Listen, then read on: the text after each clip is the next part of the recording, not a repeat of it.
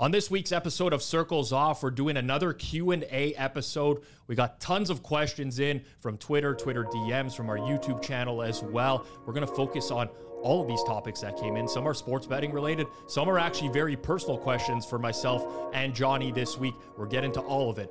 All that and more. This week's Circles Off starts now. Come on, let's go! Welcome to Circles Off, episode number 102, right here on the Hammer Betting Network and the Circles Off YouTube channel. Rob Pizzola, joined by Johnny from BetStamp. What's going on? Good afternoon, Rob. It's a nice BetStamp hoodie there, the purple. This is, Western edition. Yeah, beautiful BetStamp hoodie here. it's good colors. Rob, 102. We got a bunch of numbers. Tons of numbers. Only number twos, though. Number twos. No number 102. Looking at my notes here, we have an absolute legend. This guy didn't get enough credit in the NHL. Was, some say, responsible for multiple cups. Duncan Keith. Those years, man, what a legend. Number two was a big D-man number in the NHL. Al MacInnis, hard slapper, always used to win those. If there was betting back in the day on the NHL, I mean, there was, but like not to the same extent that we have on the NHL skills competitions. Al MacInnis, hardest shot every year, should have been priced at minus 1 million.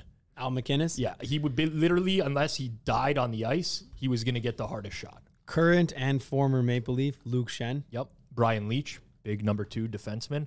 Also, very underrated player from the NFL, Mason Crosby. I don't know if he's that underrated.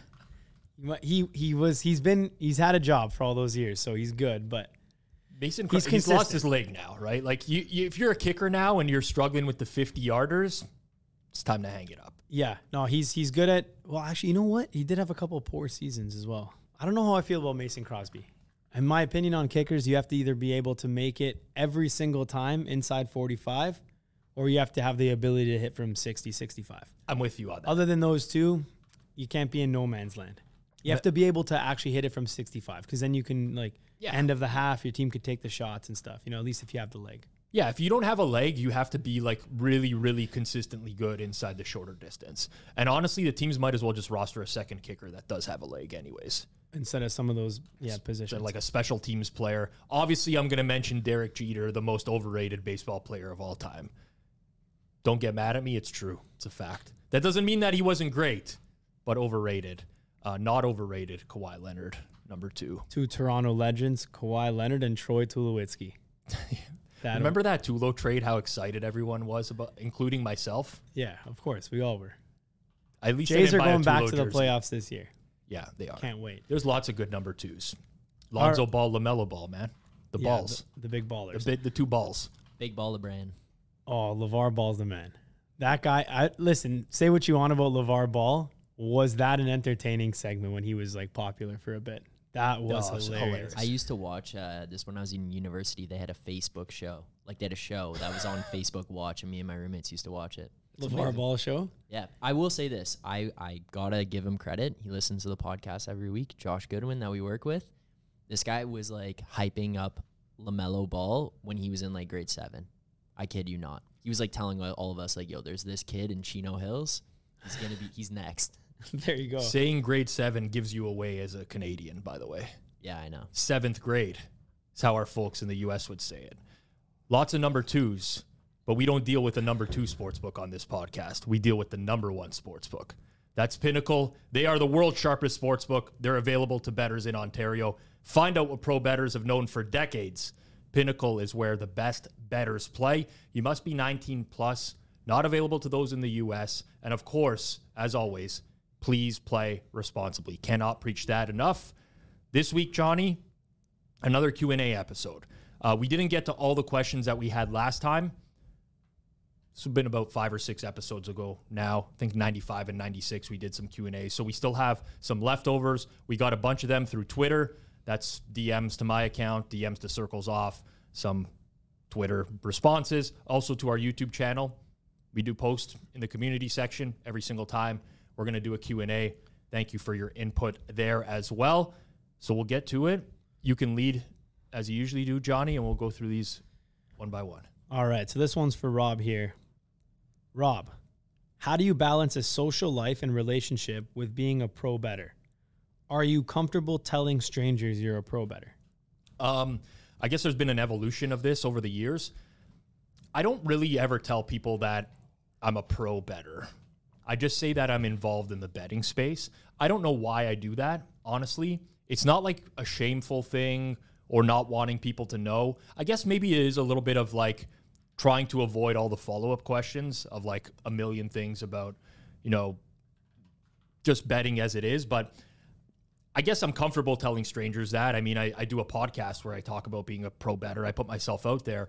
But for the most part, I don't know. It's just really, really weird how I handle that. In terms of like the balancing of social life and relationship, I think like the most important thing is to just be upfront with the people around you in terms of like what everybody works, right? Like, not everybody, but if you work, you're accustomed to some sort of working schedule.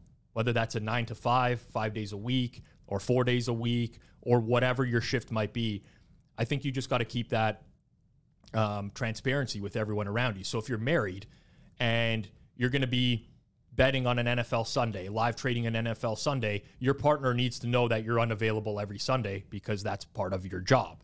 But you can't overdo it, right? Either. You can't just take 90 hours a week to bet on sports if you have a partner, if you have kids, some sort of family. So I think, like, how do you balance a social life and relationship with being a pro bettor?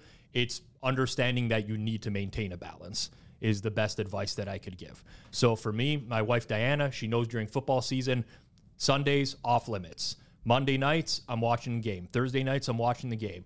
And if I'm going to find time to do things, we know when that is going to be. And that applies to Diana, it applies to my family. Like, my parents are going to do a get-together for lunch. They know they're not going to invite me over on a Sunday during NFL season because they know that that is going to cut into my work, essentially. And this is work for me. So I think it's just being transparent with all those around you, but also understanding that you do need to find a balance. Like, you know, if you're a family person, you have relationships, you can't neglect people either. You need to treat them I don't want to say like treat them like they're a job as well, but you have to give them the time of day. Good answer. Good answer. I don't really have much to add to that.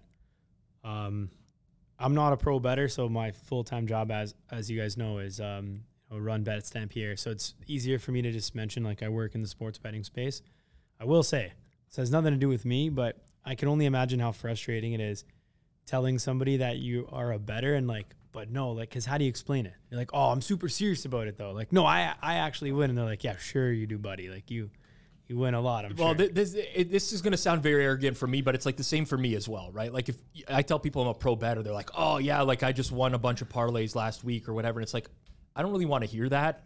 Like, I don't want to have the conversation with a person about why what they're doing is not going to win in the long run and get into that debate.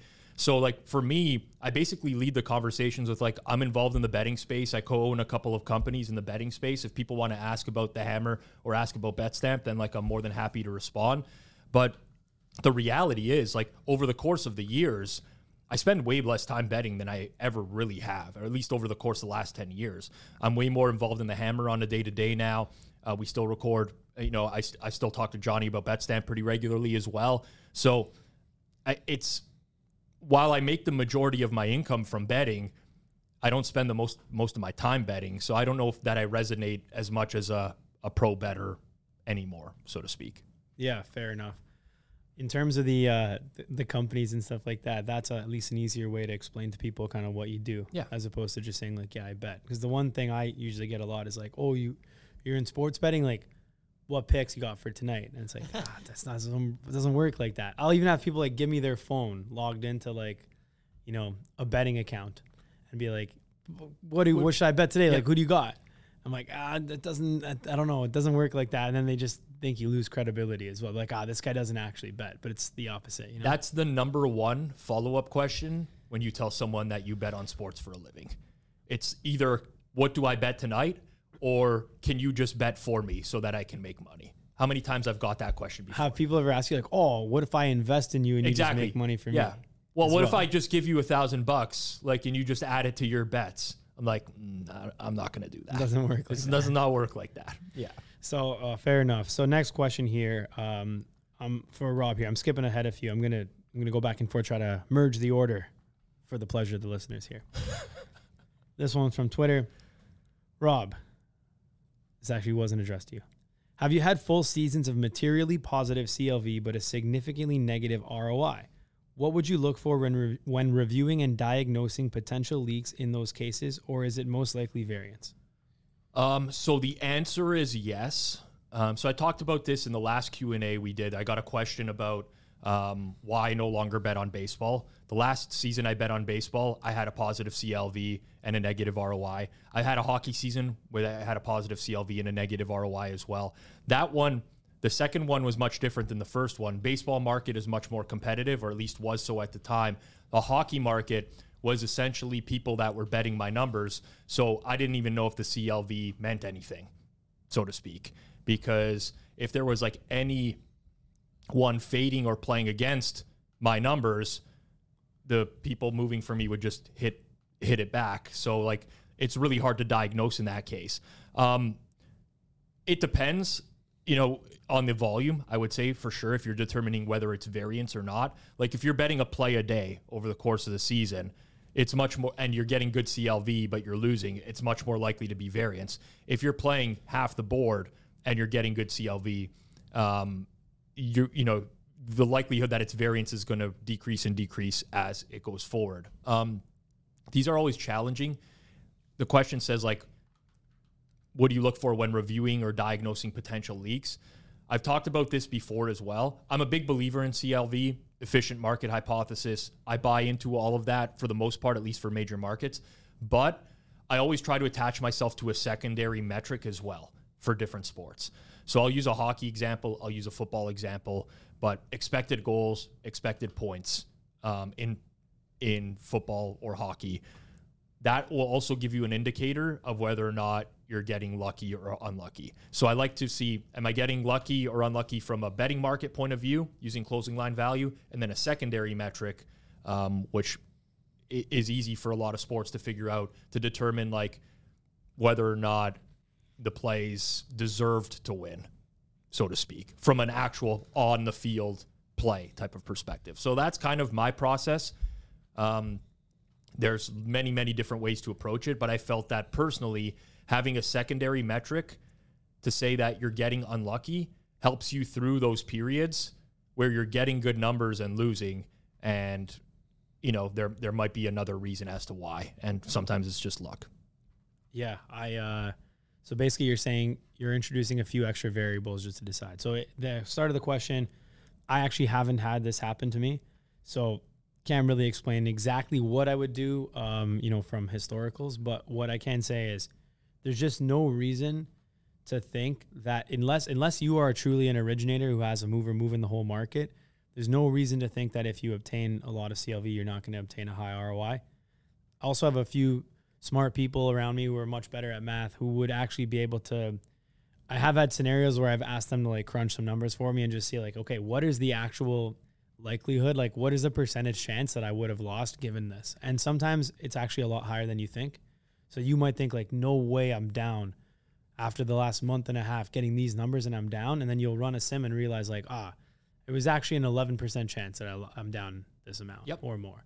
And once you kind of realize that like variance over a small enough sample size is actually, there's a chance. Now it doesn't likely happen, but it's always going to be there. There's always going to be even like a 1 or 2% chance that you could lose it all. The main issue is people will see that and then be like, well, no, I'm actually good. But we're talking here in a scenario where you are beating the closing line. All the indicators are positive. And then is it variance? Yes. Unlikely, but it still could be. This wasn't asked in the question, but I find a lot of times people don't know exactly how to track closing line value. So when I say that, I mean getting 0.5% of closing line value over 1,000 plays is very different than getting 3.5% of closing line value over 1,000 plays, right? People think that just because they beat the line that they're going to win. If you play minus 115 and it closes minus 118, in the long run, that's much more coin flipping than if you play minus 115 and it closes minus 130 or minus 135. So I think a lot of these questions, and by the way, I'm not accusing just Final Nub that sent this in on Twitter. I'm not saying this for him specifically, but I get tons of questions about my closing line value is this. And in some cases, it's not people saying what their actual closing line value is. They'll be like, oh, I beat the line in like 37 of the last 52 games I played, but I've lost. It's like, okay, how much did you beat the line by? Like that is that is much more important than just the percentage of times you beat the closing line. Oh, yeah. And were you beating it by a larger amount when you beat it versus when you lost to it by a larger amount? Exactly. So anyways, moving forward on this one is something that actually, it's interesting because it's different for everyone. Not sure if you've answered this, but curious when you take profits on your bets/accounts. Do you set a number or figure out after the sports season? Example, after the Super Bowl. I'm not the best to answer this because of the style in which I bet. So again, I'll make it known that probably 90% of the bets that I have are not placed by myself. What I mean is I essentially send them and someone is betting them out for me.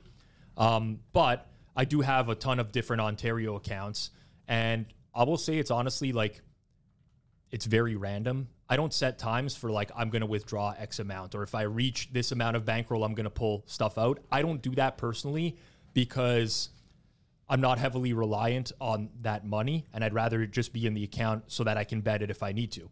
Sportsbook limits me. I'm going to pull the vast majority of the money out of there. I might still take some shots on some big parlays on that book at lower limits, but my money's coming out.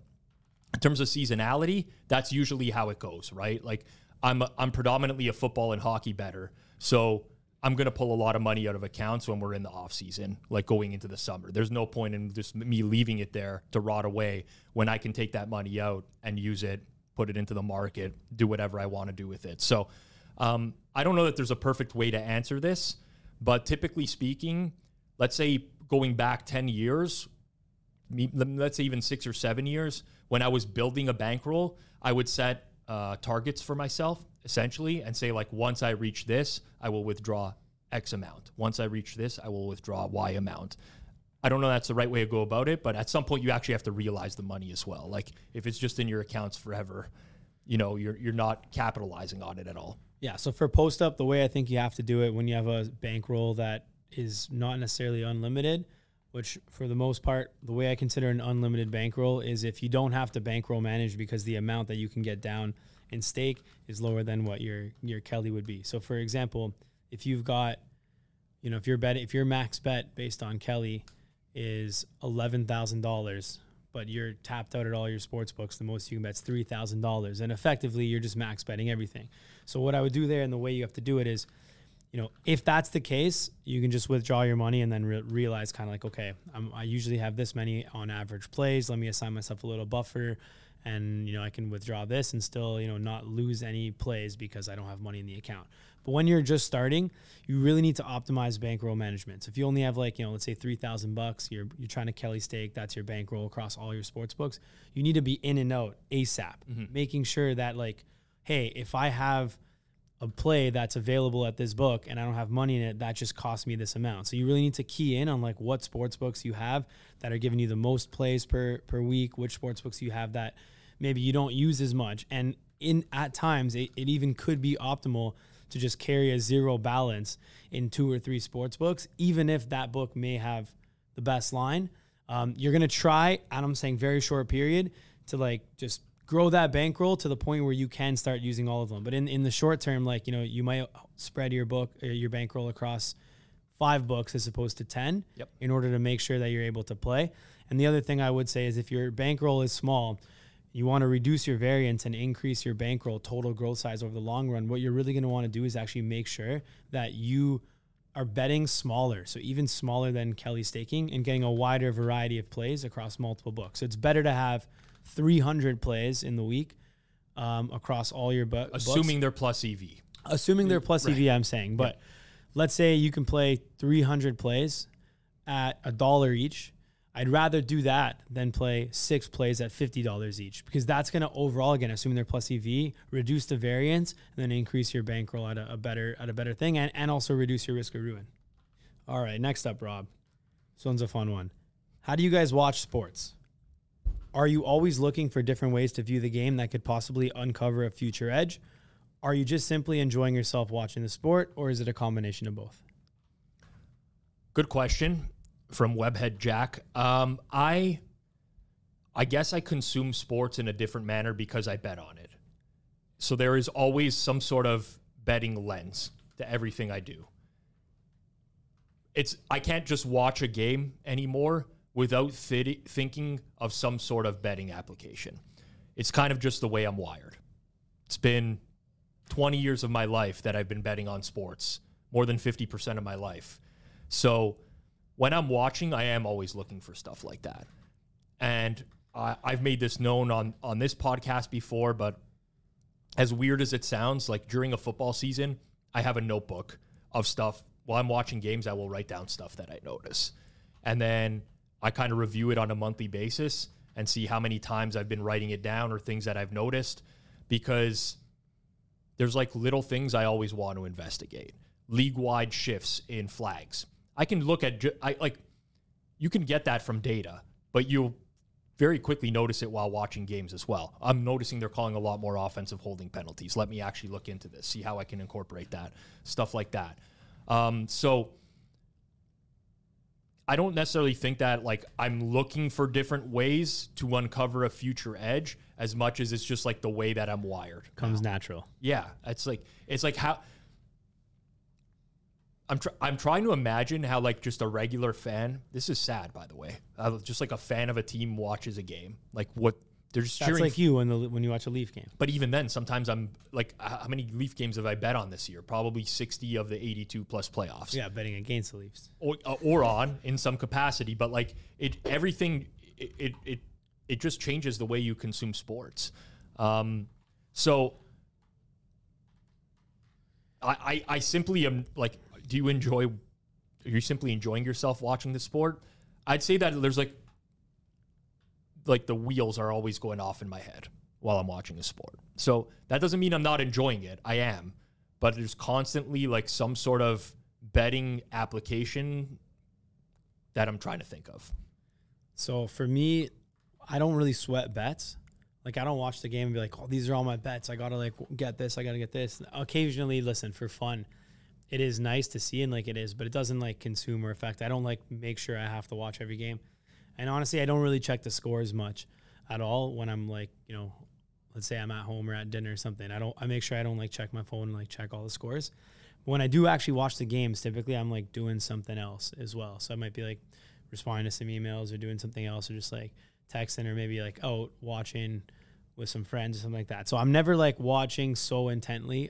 It's kind of has ruined as a sports fan for me because I used to love watching like Maple Leafs games and now I don't really watch them anymore, or like, I'll have them on in the background. And don't get me wrong. If you ask me the day after the Leaf game, did the Leafs win or lose? Like I'm telling you the game and I'll tell you if they won or lost and what the score was, but I didn't actually like guaranteed watch that full game anymore. So it sucks in terms of like looking for angles. I will say I did think that it was a lot easier to look for an angle before. Mm-hmm. Now I'm a little less bullish on like whether or not you can find an angle from watching the game. Was there like a specific experience that led you?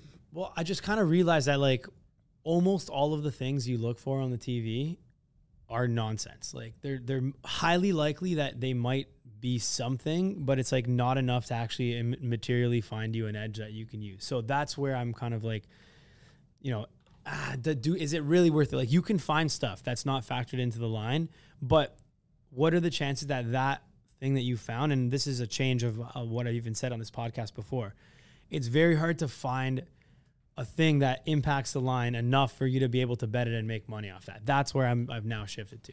So the one thing I would say from modeling sports is that seasonality matters, right? So over the course of the season, I'll use hockey as an example. I'm sorry I always use hockey, but I'm very familiar with betting hockey. There will be points in the year where there's more penalties called or that there's more scoring, and that will fluctuate. And if you were to plot the graphs of that on an annual basis, you would get the same trend pretty similarly, but sometimes it takes a little bit longer for it to happen. Sometimes it happens a little bit shorter. So I think one advantage that I get from watching actual hockey games is if I watch a lot of games over the course of the week, it's very easy for me to spot that change in a league-wide dynamic that my model will eventually catch, but it might just be happening quicker. Like, same thing with baseball, right? Sometimes in the first month of the year, you get absurd scoring or much lower scoring. And there will be a point where that changes inevitably. Usually. Not always. But if you're frequently watching these games, you would be able to pick up on that. I used to like crap on like the subjective handicappers, right? And like think that the modeling was the be all and end all. And I'm still a very big proponent of modeling, coming up with your probability on the game. But I do think that there are subjective handicappers out there that are really good at what they do. Look at Summa for NFL as an example, right? Summa is going to create a number on the game, but it's going to be very different than how a lot of other people create a number on a game, which is just running some sort of algorithm. He's basically running that algorithm in his head, and he's doing it better than 99% of the people out there, even more than that. So, I am enjoying myself watching the sport, but there's always a part of me that's like, maybe this is something. Maybe I need to look into it. Maybe investigate that. Maybe it's nothing. Probably 9 times out of 10, it's actually nothing, to your point, I guess, maybe is what you're arguing. But well, I'm just saying, like, 9 times out of 10, it's nothing. So I don't even mean 9 times out of 10, it's nothing. 9 times out of 10, it's something, but that something is not enough to actually, like, move the line by enough of a percentage that it's now worth a bet. Well, a great example of that is I have people all the time message me like, this player just left the hockey game, like, we're going to live bet the other side. I'm like, no, like, that's not enough. Take that player out of the lineup, it's like 0.3% difference. It's not going to overcome minus 120 on both sides on this live line. Like, exactly. That's pretty much exactly what I mean. Is like, okay, this team lost their kicker for the rest of the game and he's out. Great. That is enough to actually bet it. This team lost their punter for the rest of the game. Do I bet that? Like, yes, they would love to have their punter. It will impact the game. How much time is left? How many times are they even going to punt? Do they now make better decisions on 4th down and go for it, which have a higher expected value? Like, what's going to happen there? You don't know. So you have to be able to process that information in real time, because like some teams, I would tell you right now, some teams losing their kicker would be a benefit. Kicker or punter? Kicker. Because they can no longer kick that field goal. Coach, who's typically very conservative, would now have to opt to go for it more often, which is a little bit more plus EV for some of the teams. So it's not only about identifying, but then you have to like process it in real time. How many people are capable of doing? I'm not even sure that I'm capable of doing that, to be completely honest with you. So, but yeah, it's definitely different. Like, you know, if they hooked up like the brain sensors, you know, you ever see like the wave charts of like what's going on during the game. I bet you what like when my chart is spiking would be very different from when just like a person who never bets on sports is spiking. Fair enough. All right, next question. At shared_SW. Best resource for building betting models for a more technically advanced audience beyond, hey, there's an Excel power ranking I copied off this guy's YouTube video. Any pods, books, articles, etc. Yeah, so like, I got nothing there. I learned everything I knew through taking stats courses in university and reading. That's it. And honestly, the YouTube videos are helpful. There's still stuff that I don't know how to do when it comes to like some Excel macros. And, you know, I started learning Python again a couple years ago. The YouTube videos are helpful. But for me, at the end of the day, the most important thing is to have some knowledge, some base of stats. And most people like skip that part completely. They think, oh, I understand sports, I'm just going to go build a model. You have to have the statistical component, like a broad knowledge of different statistical principles. So for me, take an intro to stats course. You could take free intro to stats courses online. You can read about statistics. You could look at what the curriculum is for like university or college statistics and learn the stuff on your own. But I would rather trust somebody who's very proficient in stats that knows nothing about sports to build a model for me than the opposite.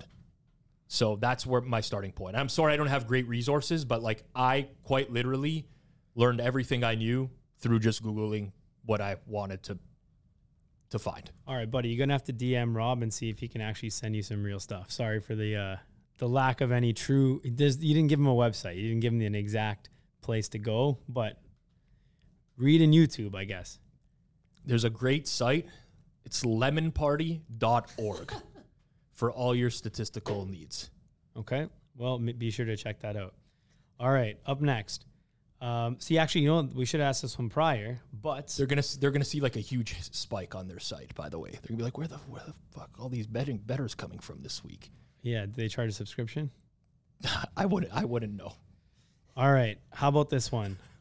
When originating, Rob, how much of a discrepancy does there need to be between your line and that of the book to consider a bet worthwhile? Again, personal question, and it's been worded as a personal question. Depends on the sport, depends on what you're betting. Typically speaking, because of the amount of time. So when I model sports, typically running simulations of games, and depending on how many simulations you run, you're going to have like some level of variance. So just as an example, right? I'll use the Dallas Cowboys. If I run 10,000 simulations on the Dallas Cowboys to win a game, I might get 60%. Should have woke up earlier, ran 11,000 sims. But if I do run 11,000 sims or 10,000 sims again, I might get a vastly different. I might get 61.4%. So I know what the threshold is. Now, I run more sims than that, but typically there's like a variance of up to 0.5%. I like to have like at least a 1% edge on everything I bet. So I'm looking for a 1.5% difference between my line and the book's line before I'll bet it. And that's in the cases where I'm extremely confident in my model. And there's cases where I'm less confident, I'll be looking for a larger margin. So to each their own. This is not a right or wrong answer. Some people, like, they trust their numbers as gospel. They'll bet any edge they have. That's not me. I want to overcome the variance in the model itself, in the simulations, and also like making sure I always have that 1% leeway. Bernard_BBM, which is the same guy who asked the question prior. It's not Bernard. Bernad. Bernard_BBM. When sportsbooks post opening lines, do they use their models or they just put out a number without doing much modeling? So in order to get to this one, we're going to have to refer you back to a previous episode of Circles Off. We had on one of the, we'll call it Risk Room guys, over at manager. Circa Sports in Nevada. He goes by the name Chris Bennett. That is his actual name. And it's like he goes by the name of. He was on this podcast. Maybe we can link that back in the description after Zach. But what he said, to give you a brief overview, is that a lot of times it's overblown how much goes into the opening number. There's such small limits that it's very hard for the sportsbook to actually get beat up, and therefore they don't allocate as much time and resources as they do mid-game trading and midday trading. So basically what he said is he'll take a quick look around. It will see kind of like, what he thinks it should be, and then bam, he'll pop the numbers open at very small limits, and then those will get shaped into place by the actual bettors. So to answer your question, from what I know and for what I've been told from multiple bookmakers in the space, doesn't go like there's not too much modeling in it. And ultimately, sportsbooks have to be aware that when they've got that -10 working for them on either side, they're able to actually price it within, 3% and still not take a complete bath. Yep. Chris Bennett was episode number 61. Of Circles Off. If you want to search it really quickly, Zach will link it in the description below. Also, if you go to YouTube, it's in our popular videos. It's one of our most highly watched interviews that we've done here on the Circles Off channel. But I agree with Johnny. I don't think that this is like some hugely sophisticated process. This is no disrespect to bookmakers, by the way. But if someone did have the numbers to make an absurdly tight line as the opener, they probably aren't going to be a bookmaker. They probably would just be betting into those markets at some other point. And again, I don't mean that as a disrespect to a lot of people, but I definitely think people really overrate what it takes to set out an opening number on a game. Like, even if you just use market implied power rankings, right? I've talked about a site before called Unpredictable, which has market implied power rankings. Basically takes the closing spreads or money lines of a game and puts teams in like an order and ranks them. I can have my brother go and make opening lines for a game based off of those that would be fairly accurate. And if they're not, it won't cost you that much. Of course. They're just going to get bet into place anyways, and you're going to figure it out. Episode 81 with Matthew Trenhill from our friends over at Pinnacle as well. Check that one out. All right. So a couple more here. Rob, if you could manifest one betting regulation to either appear or disappear, which would it be? Okay, obviously for us, just having posted limits on every market. You're going to waste it on that? What about can't limit any bettors? Let's talk it in a real world. Also, actually, you know what? They're always going to be a supply and limit. demand economics. If there was no limit to any bettors, then those books wouldn't be able to operate. If Of course. you could just print and then there'd be other I things. absolutely love Pinnacle in Ontario, but even Pinnacle has limits. They just have a much higher limit, and they allow you to rebet. No restricting any bettors. Right. That's So like can never get cut off at a certain book. Would I love that? Absolutely.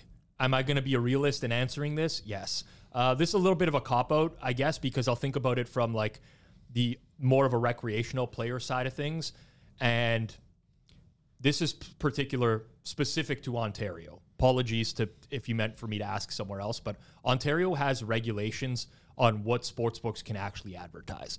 So if you're in the US and you're watching commercials, you'll see tons of these like deposit bonus promos and stuff like that. Sign up to whatever and get X, amount of money or whatever. You can't do that in Ontario.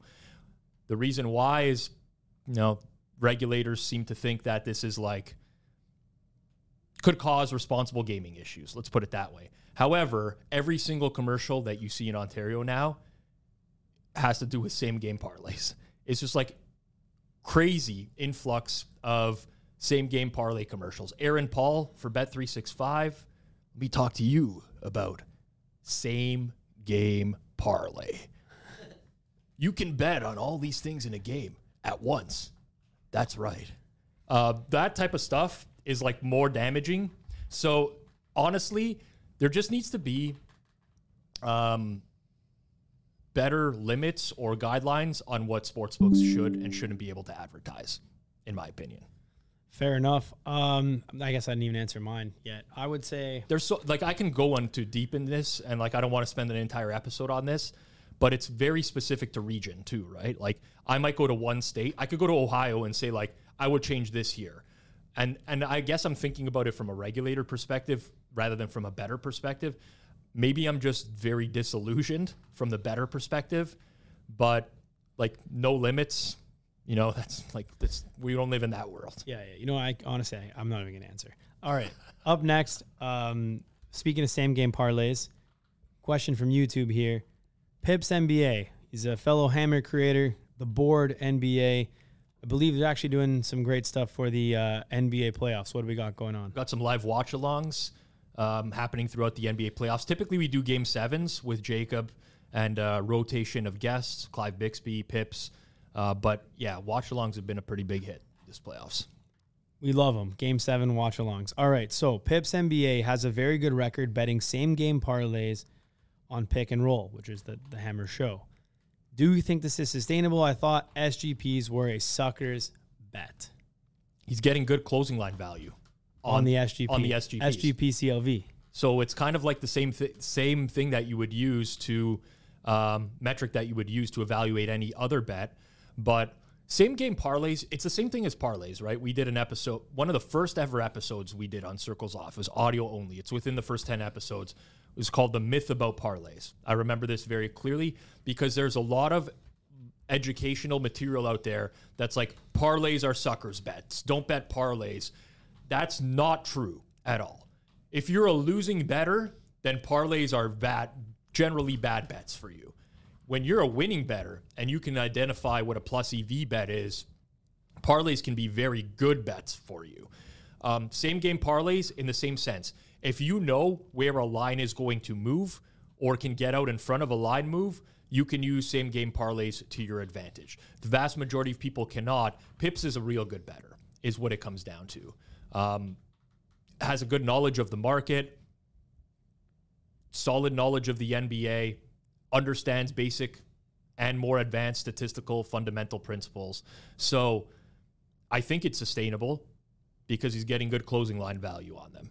And typically that's the best indicator of whether or not you're going to win over a longer period of time. Fair enough. I think, as Rob mentioned, like the parlay, same game parlay is a sucker bet typically because a lot of the things priced in there just give you such bad odds. But if you that's not to say that you can't find a few tidbits in there. Overall, though, most of those like preset same game parlays, like you best believe those are a you're not very winning. different story. Like the preset ones, Don't even get you started. don't, on those. please, no, yes. The All best right. ones, though, are the ones even Rob's talking about, the Ontario commercials, where they do same game parlay within a parlay. With Parlay within a parlay within a parlay. Yep. Wow. Up next. So you know what? I think I can cut a pretty good one. So DM. Can either of you cut a TikTok sports betting promo right on the spot? I think I can. Go. I've seen you cut them in a Telegram group before, Yeah. so go for it. Let me see what's on tonight and check some odds here. While we go through it. Can you know what? I'll read the next question while Rob's answering. I'm gonna think of my promo and then I'll cut it. You know what? Actually, fuck it. I got to go on the spot right here. All right. Yeah, you got to do it on a. You can't think about it. Just pick. Okay. No, I got it. Don't All right, talk all right, about all it. right. Be about it. All right. Tonight, back on the hardwood, we are in Denver for game 1, Lakers versus Nuggets. And guess what we have right now? We have the MVP, 2-time Nikola Jokic. What is he going to do? All he does, he keeps doing it. Triple doubles all day long. You're getting what? Plus 100? Double your money, easy, lock of the week. Nikola Jokic, triple double. No way he doesn't do it versus LeBron. Easy MVP. And while you're at it, I'll also take the Lakers money line for no apparent reason, even though that contradicts my other play, but it is what it is. That's pretty good. I don't know about the is what it is. So 5 seconds. I on the spot. it's Go. tough. Give me one, Rob. Give me one. Okay, I don't watch a lot of TikTok content, but I'll give you one. Okay. I don't know if you've heard, but the MLB had some significant rule changes this year. Less space between bases, pitch clock. I found a system that is 93-1 this year in Major League Baseball that involves betting overs. Specific day of the week, specific time, specific pitcher. Find me on my Patreon. 93-1. These will cash. I have the inside scoop.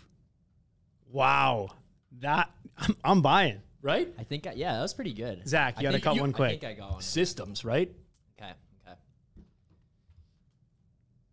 Jays lose to the Yankees last night. All right, I'm just setting the stage here for you. Game 2 of this series. Bo Bichette, more like Flo Bichette. 23 degrees outside in Toronto. The dome's open. His hair's blowing in the wind. Bright lights. Big player. Bo Bichette over 0.5 hits.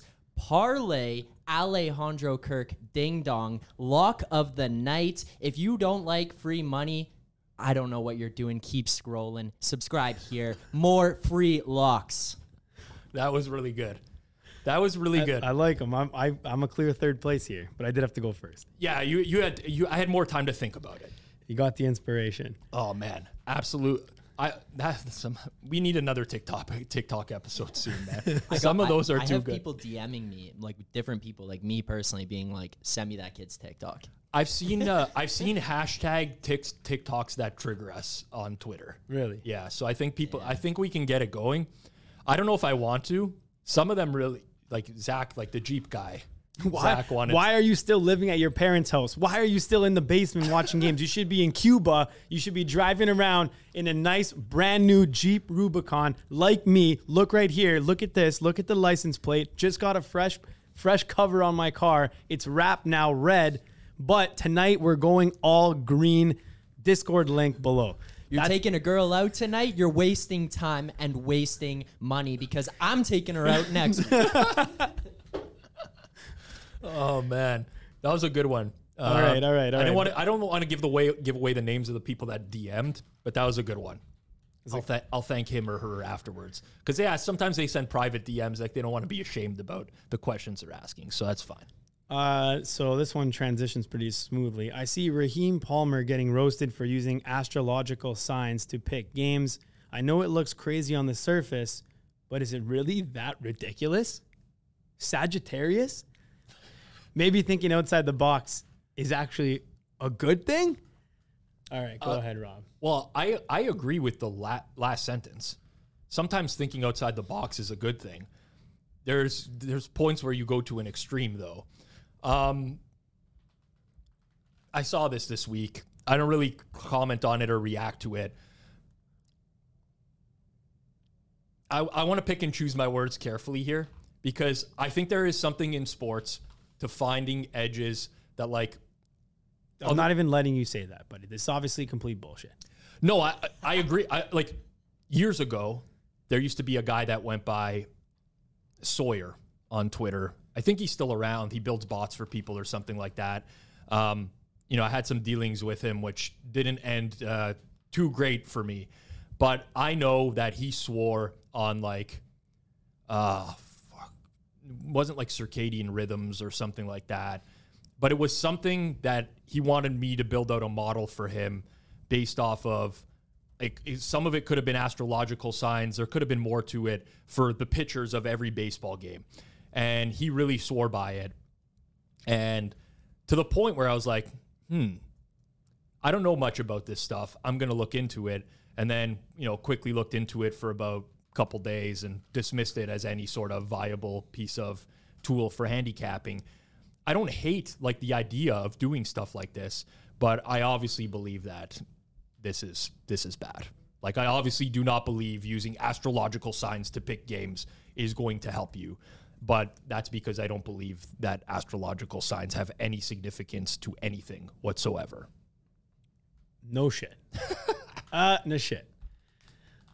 You wouldn't build your team based off of this, Johnny? That you're not reconstructing the Leafs now that season's over off of this? I won't even be able to say how little this is obviously valid. Like, there's no words that I can put into this microphone right now that would even explain how much of a farce this is and how this should never be factored into anything ever and should never be talked about ever again in life. I don't know, man. Matthews and Marner are astrological signs. I don't know if they're fully compatible. About 3 or 4 years ago, there was like this numerology movement in the sports betting, like, Twitter community. Tweety Dimes? Tweety Dimes was one of them. He like, in fairness to Tweety, I think, like, he hooked up with the wrong guy. And that guy stole his original Twitter account and rebranded it as, like, numerology picks or something like that. But yeah, I think, generally speaking, if you're a bettor, you do want to try to account for things that other people might not be accounting for, but they actually must have a real, tangible impact on the game. I'm always looking for new data in the sports that I bet on that I can incorporate before other people can. That, to me, is a definition of finding an edge. Again, though, I don't think the astrological signs, you know, like... It's nothing. It's literally nothing. You know, back in the day when, like, people started betting UFC, or when I first started betting UFC, the market was very primitive at this time, right? It's not like the UFC market nowadays, more people in tune with it. But you could, like, bucket fighters into buckets, and certain fighters had certain, like, styles had matchup advantages over other styles. Like, wrestlers used to win a lot back in the day because they used to take people down. They still do. But nowadays, the fighters are, let's say they're like... More well-rounded. Yeah, there's no one who's just a wrestler. Exactly. And it was very different at the beginning of the UFC, where certain styles always, not always, but, like, you had an edge, just handicapping UFC fights based off of that. Do you think that if you threw astrological signs into buckets, what certain ones have edges over the others? I think people would see fictitious trends and would actually bet those and lose money. I agree with but you. Up next, because I'm so sick of this. That was something else on Twitter this week. Like, that is hilarious. But did you know? Look, I'll cut a TikTok promo with this stuff. The last 17 MLB pitchers on the mound that have been Leos, 16-1 with a 1.78 ERA. Leos, bet them at any price when they're on the mound in the month of May. This is a trend going back 17 seasons. Universe is aligning. All these 17s everywhere. You have to bet Leos in the month of May. Only pitchers who are under 6 feet as well. All right. Let's see what else we got here. So we're more into the personal section here, and then we got a pretty cool scenario at the end where that came in through the DMs. Got some good info. Who can throw back the most booze? I guess out of the three of us. Well, it depends. Like, so there needs to be more nuance to this question, right? Like, who can physically do that? Probably you. Who can physically drink the most? Yeah, You're the bigger guy. The largest, yes. Right? But like, I actually rarely, you drink like Coronas, right? And stuff like, you like the piss beers. Vodka sodas. Yeah. Yeah, I enjoy a nice vodka soda.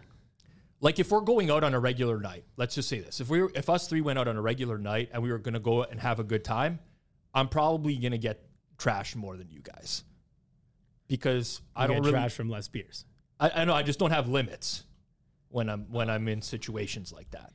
Whereas like you might be more responsible or be like, I don't really want to feel like this tomorrow or something like that. I haven't gotten crazy drunk in a number of years. This is what I'm saying. I don't enjoy it as much as since I passed the ripe age of 23 back in the day. The hangovers started hitting pretty bad, and now it's not fun anymore. Ever since the Last Call became a sponsor for BetStamp, the hangover thing for me is you're like, good. I just pound the Last Call before. Well, I'm not good, but like it helps. It definitely goes from, Saturday you drink a lot. Typically speaking, I'd wake up on Sunday. Sunday's toast. Like the day is a lost day. You have a last call the night before. They don't pay us anything, by the way. I'm just telling you. I've had a good experience with this drink. Sunday, I wake up, mild hangover, pop an Advil, but my day is not lost. I'm good. What's your drink of choice? Because I'm diabetic, obviously. This, by the way, I hope my endocrinologist is not listening to this segment. He's like, I told you, no more beers and this and that. I try to drink with like soda as a mixer. So like I do gin and soda and vodka soda a lot because it's more of a diabetic friendly drink. I try to go more White Claws now, seltzers to beer. But the reality is I will drink anything. Who do you think you can outdrink Rob, Zach? No, because size. Oh, he's sucking up to his boss. No, size. I don't think I can. You think you can outdrink Rob? Well, the thing is, like, I do drink probably more frequently in terms of like heavy amounts. How many years you got on him? You better be able to outdrink him. Yeah, fair. It is a good question, man. It really is. I like answering questions like this. It's a good debate. We might have to settle it. Johnny can throw back the most booze. Well, let's go. Hypothetically, I would be able to drink the most and stay standing. Should we out of the three of us? But we're not going to do that. Should we live stream a Century Club? Let's do a live stream. Circles off. We'll get maybe a sports book to take bets on it. I don't know if I can't produce that, so we'll have to get someone else in here to do it if that's what we're doing. But I don't do that stuff. Yeah, you don't like drinking. Nah, I'll go head to head with you. Yeah, Rob. you can go ahead, Rob. I'll produce it. When we first launched the Circles Off channel, do you remember when we were going to do like a drinking interview style format? Do you remember this at all? So I love Hot Ones. I think it's like one of the best YouTube series. Like you don't have to be a fan of like spicy wings or anything to enjoy it, but the premise is just brilliant, right? It's like take a celebrity, give them 10 wings, all like increasing in spiciness, ask them questions, and like you get like real answers and like real reaction. And we were going to do something similar with some sort of like beer drinking thing where we would send them. These aren't celebrities, by the way. They're just like sports bettors. I guess some are celebrities in like if you count Cameo as as a celebrity type thing. We should have done that. Someone's going to rip that. The hammer people in here, like in the studio now that we have a studio. Yeah. And we'll do a sit down and have all of us and just have to crush beers or something and watch a game and talk about the game while it's going on and record it and put it out after. So like Bet Bash happens every year and I can tell you who the people are that get mangled and who the people are that don't. I don't want to say it on air. I'll respect people's privacy, but there'll be people that will have to, you'll have to walk them back to the hotel afterwards. Spanky, Next up from our friend, our pal, G-Stack George. Which one hurts worse, losing a close game bet or getting blown out? On one hand, getting blown out just rips off the Band-Aid, but it hurts knowing your handicap was way off. The close game loss is like torture, but could just be bad luck or variance? Depends. If you're watching the game, I would much rather it be a blowout, personally.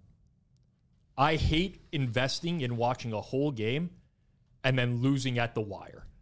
I'm miserable. However, there are times where I just check scores, and I would rather have lost a close game if I just checked the score afterwards. Because then you kind of feel like, it was whatever. I got it unlocked. You don't like to look at a score and see the baseball team you bet on lost 16-2. Like that. But it does rip the Band-Aid off quicker. If you're watching the game, then I agree. Yeah.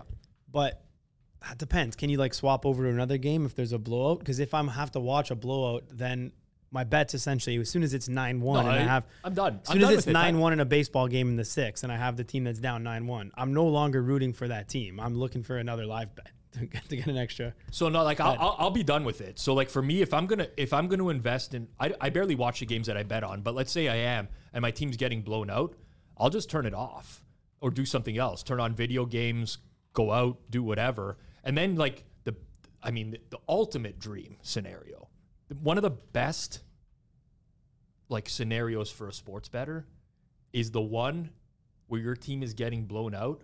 You think you lost, and then you log into your account and you see a balance that doesn't make sense. And you're like, you check the score and you won the bet. Like, holy shit.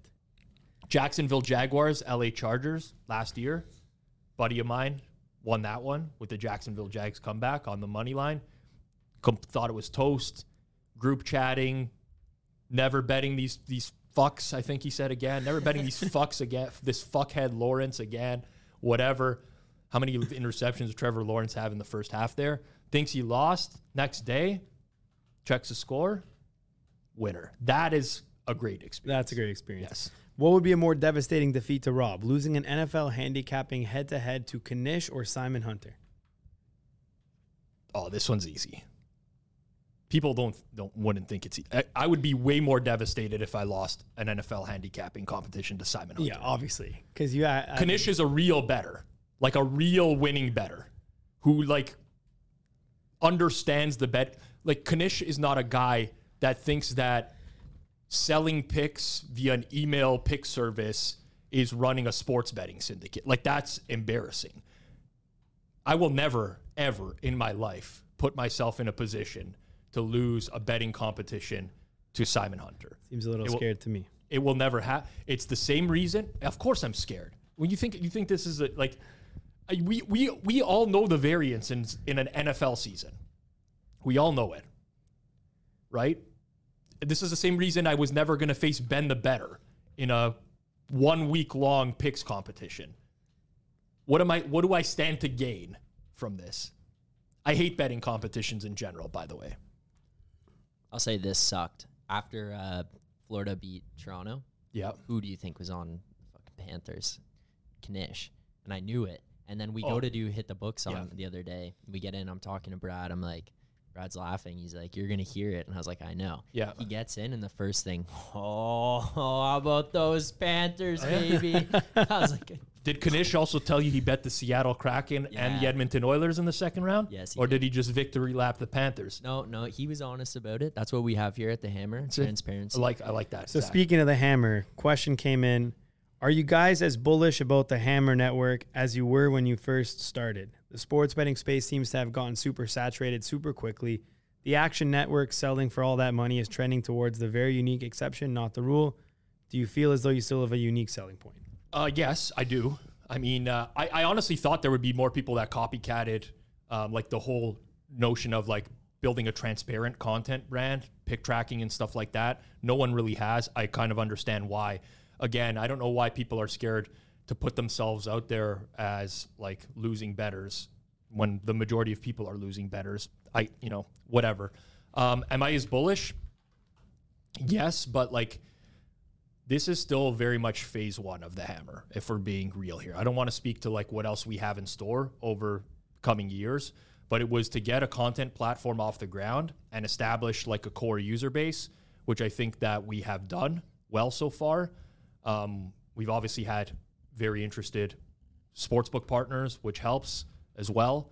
But yeah, I'm certainly bullish on it. I never really want to, like, Action Network's a great brand at the end of the day. They sold for a ton of money. Like VSiN is a great brand, sold for a ton of money. There's a lot of content businesses that sell for a ton of money. I'd obviously like to be one of those one day. That's the end goal. But I never really wanted to be Action Network or VSiN. I wanted to build something differently, which was in my vision of content that I would consume. And if that's more niche, then so be it. I don't care. I think that there's still an audience for niche content. But I also think that 2, 3, 4, 5 years from now, bettors are going to become more and more educated. And the content that they consume is not going to continue to be the content that's being consumed now. So this is more of like a long-term game for me, but I am bullish on it. Yes. If you do like the content we provide here at Circles Off, we're going to ask one thing today, which is support, number one, our sponsor, Pinnacle. If you want to support us and you want to sign up for Pinnacle as well as other sports books, what you're going to do is click the top link in the description. This time it's betstamp.app/circlesoff. And essentially what that is our own landing page, our custom landing page that has all of our affiliate partners. You can sign up, get the same bonuses you would get, in some cases, better bonuses than are offered on the site by using our exclusive links. As you know, when you sign up, we do receive a kickback. Is always a flat rate in return. So, whether you're winning, losing, doesn't matter. Sign up. Please support the show. We appreciate everyone who listens. While we're at it, subscriptions to the channel. We don't know what's up with that. Rob alerted me to some quite alarming information this morning. Of everyone watching right now, half of you are not subscribed to this channel. It doesn't make any sense. It's worse than this astrology bullshit. It really is. I respect the numerology people more than the freeloaders who watch on a weekly basis and don't hit the subscribe button. Hit the subscribe button. Furthermore, set notifications so that every single time a new piece of content goes live, you get notified when it goes live. It's as simple as that. We got Circles Off. We got 90 Degrees. You'll also get notified about 90 Degrees. 90 Degrees with Kevin Davis, who is one of the biggest stand-up guys on the entire planet, who had a great interview this week, which I highly recommend checking out. I know the PointsBet traders out there, not a big fan of Kevin Davis. He will remain as part of Circles Off. He reaches a different audience. And frankly, I'll speak very openly about this if we want to talk about it, because I know that there's always complaints when people change up channels and podcast feeds and stuff like that. So why are 90 Degrees and Circles Off together?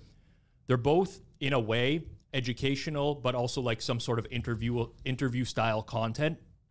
But I'm a big believer in analytics. Obviously, those people who know me, I want to grow YouTube channels and podcast feeds as well. Having the Circles Off episodes every Thursday, it's good, but we need some secondary content in there as well. I'm not interested in just producing trash secondary content. For people that don't know, and I'll admit it because I don't care about ego or anything like that, percentage watch time is very important for the YouTube algorithm. For Kevin Davis and 90 Degrees, everyone who starts one of his episodes on average is going to watch 40% of it. That is an extremely high number. It's higher than me and you do, Johnny. So, in keeping an engaged following and playing into the YouTube algorithm, 90 Degrees has a place. Fits really well. We love Kevin. We will have him on the show eventually as a guest as well. And I would strongly encourage you to check out his stuff. Not every single bettor on his show is going to be a sharp bettor. That is intended that way. He's not passing people off as something that they are not. This is what we stand for. But not everyone on our show is a sharp bettor either. Exactly. But we don't. I know, you let that Knish guy come on. I was trying to think of someone that I could throw under the bus there. I'm glad Zach went with Knish. But that's the reason why.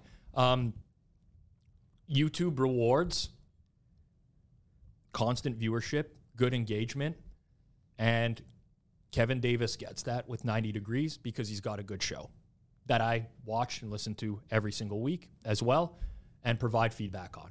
So that's the reason it's going to stay. And the fact that some people don't like it, honestly, The people that don't like it, it encourages me to keep it even more. I don't know why, but listen, give it a shot. But seriously, subscribe. I've actually appeared on one episode, so at least go watch my episode. That was a good episode. Go watch my episode at least, and then you get to hear more of me preaching about random stuff that just check it out. Who knows even what it was? But it was it's different. Like, there's variety, right? I talk about, listen, I'm going to go on for too long Swipe up, link in the description. That's it. 90 degrees. Anyways, up next, we have one cool question that was actually made. Rob, Zach, and I. Is it cool? We laughed pretty hard at this one.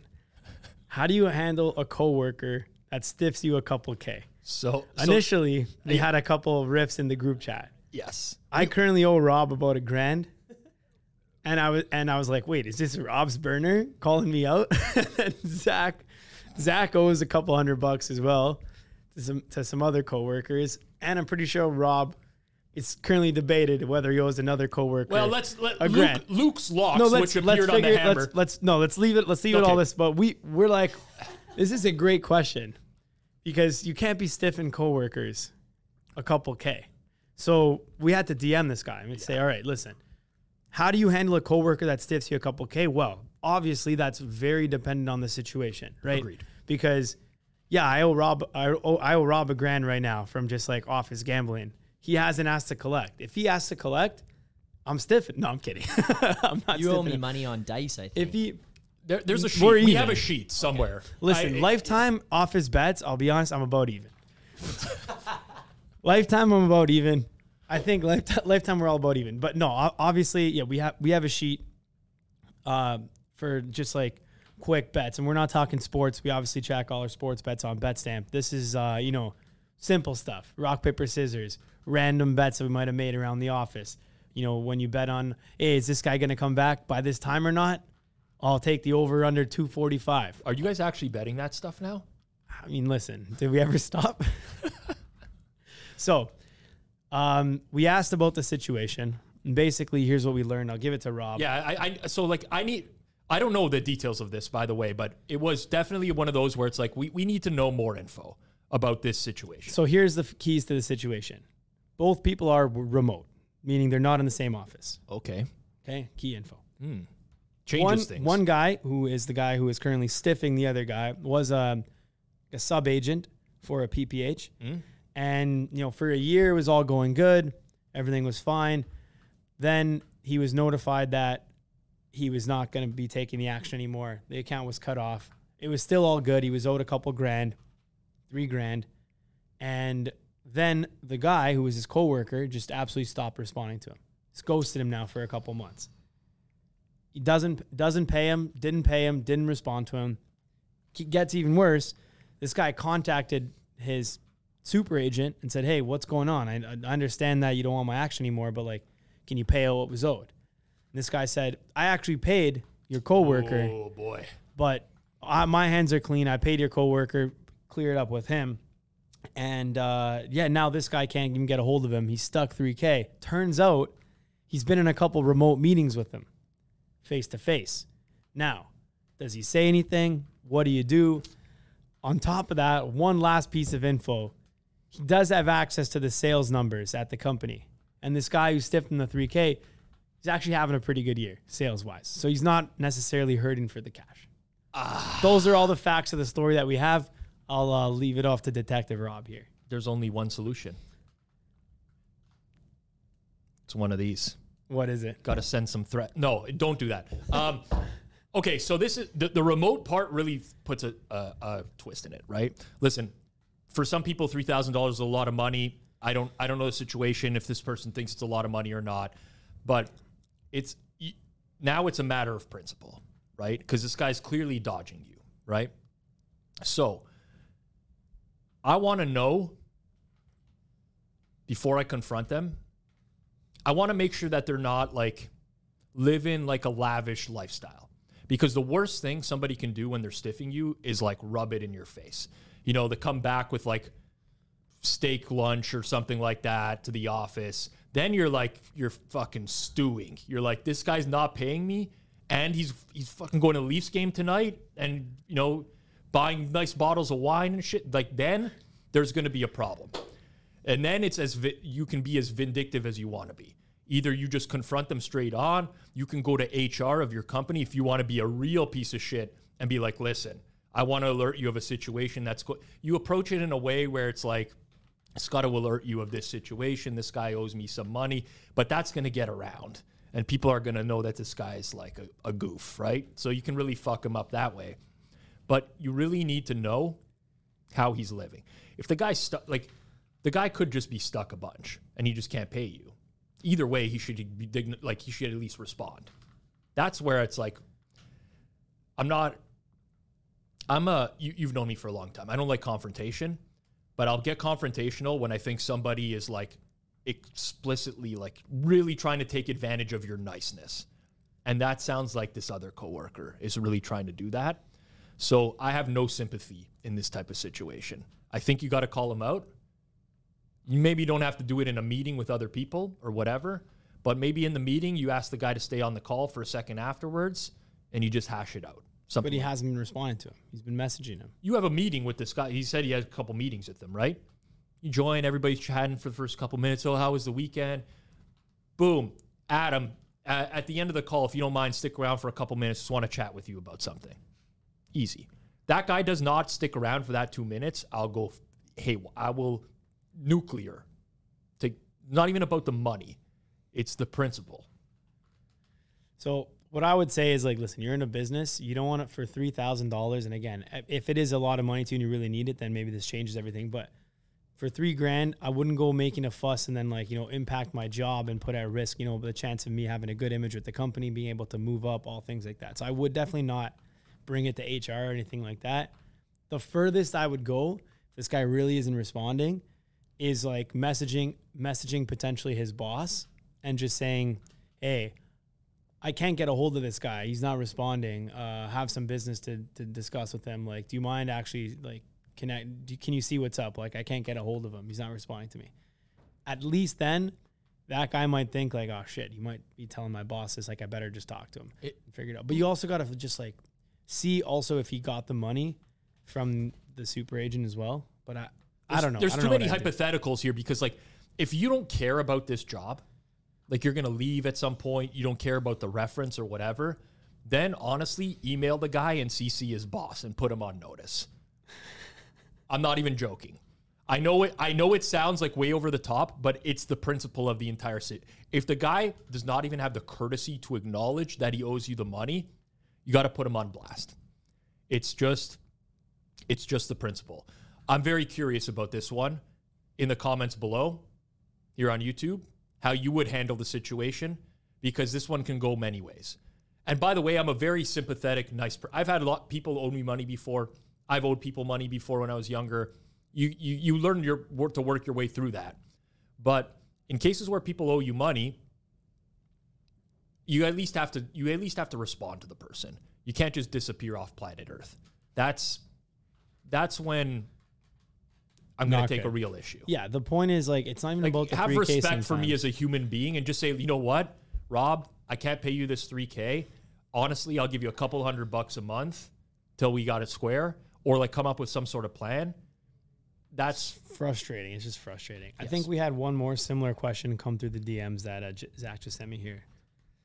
What's up? Bet with two books who worked together for 2 years. Everybody always paid on time. Everything going smooth. Bet the Lakers $350 to win $11K. So future bet, I assume. Book kicks me off after the Super Bowl. Says he's getting out of the business. All future bets will be honored. Then blocks my number 2 days ago, and the Lakers go up 3-1. They've since beat the Warriors and are now in the conference finals there. Says the bets are erased and he's not honoring them. Claims the reason is I made a threat. Bracket, I never did. They aren't getting away with this if the Lakers win, though. Trust me on that. Just wondering how to handle in this situation. Love your content. Thanks, guys. So first off, sorry about that situation. Very difficult. The first thing I would say, as I've mentioned multiple times, never place a futures bet on a PPH account. Never makes sense. Pretty much ever. Don't do it. You're not going to win. If you do win, such a high risk of getting stiffed because it's a larger amount. Yep. Chance you lose the account in the middle. Basically exactly the situation. So you can blow up. So just so people know, there's going to be like an agent who usually takes a small percentage of all the accounts that he gives out. If you win a futures bet, that's like, this is $350 to win $11K. He's now going to have to make up that amount, your agent, before he can actually make any money. And like, they just don't want to do that. I see this where he says like, they aren't getting away with this. If the Lakers win though, trust me on that. There's a very high likelihood that they're getting away. Well, he says he's getting out of the business. It's probably not a larger agent. Like $11K probably is a big hit to the book. Sucks, but like, again, main thing I can say for advice for future, never place a futures bet on PPH. On top of that, though, what I will say in this is, at this point at least, clear it up that the wagers are void. They're probably not paying you anyways. Last thing you want now is the Lakers to lose to Denver in this series, which is likely. And they're still, like, keep in mind, they're still not likely to win the championship. Correct. All right? Despite the fact they've made it this far, undoubtedly you have an incredible bet, $350 to win $11K. They are still unlikely to win.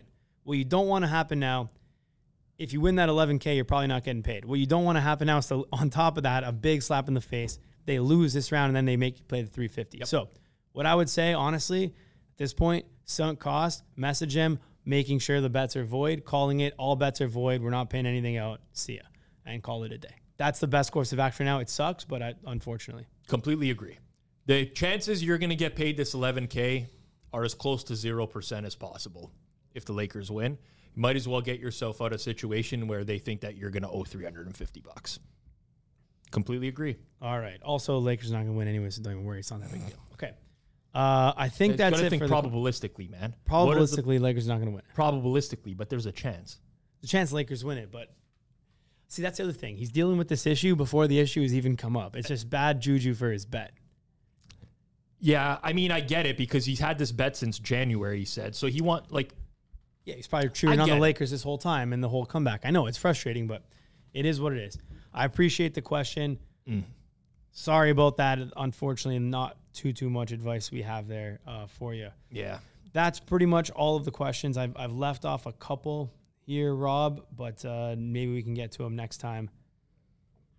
All good? Closing off here? I'm good.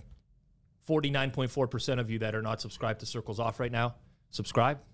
Smash the like button if you do enjoy the content that we put out. If you're in Ontario, check out our sponsor, Pinnacle.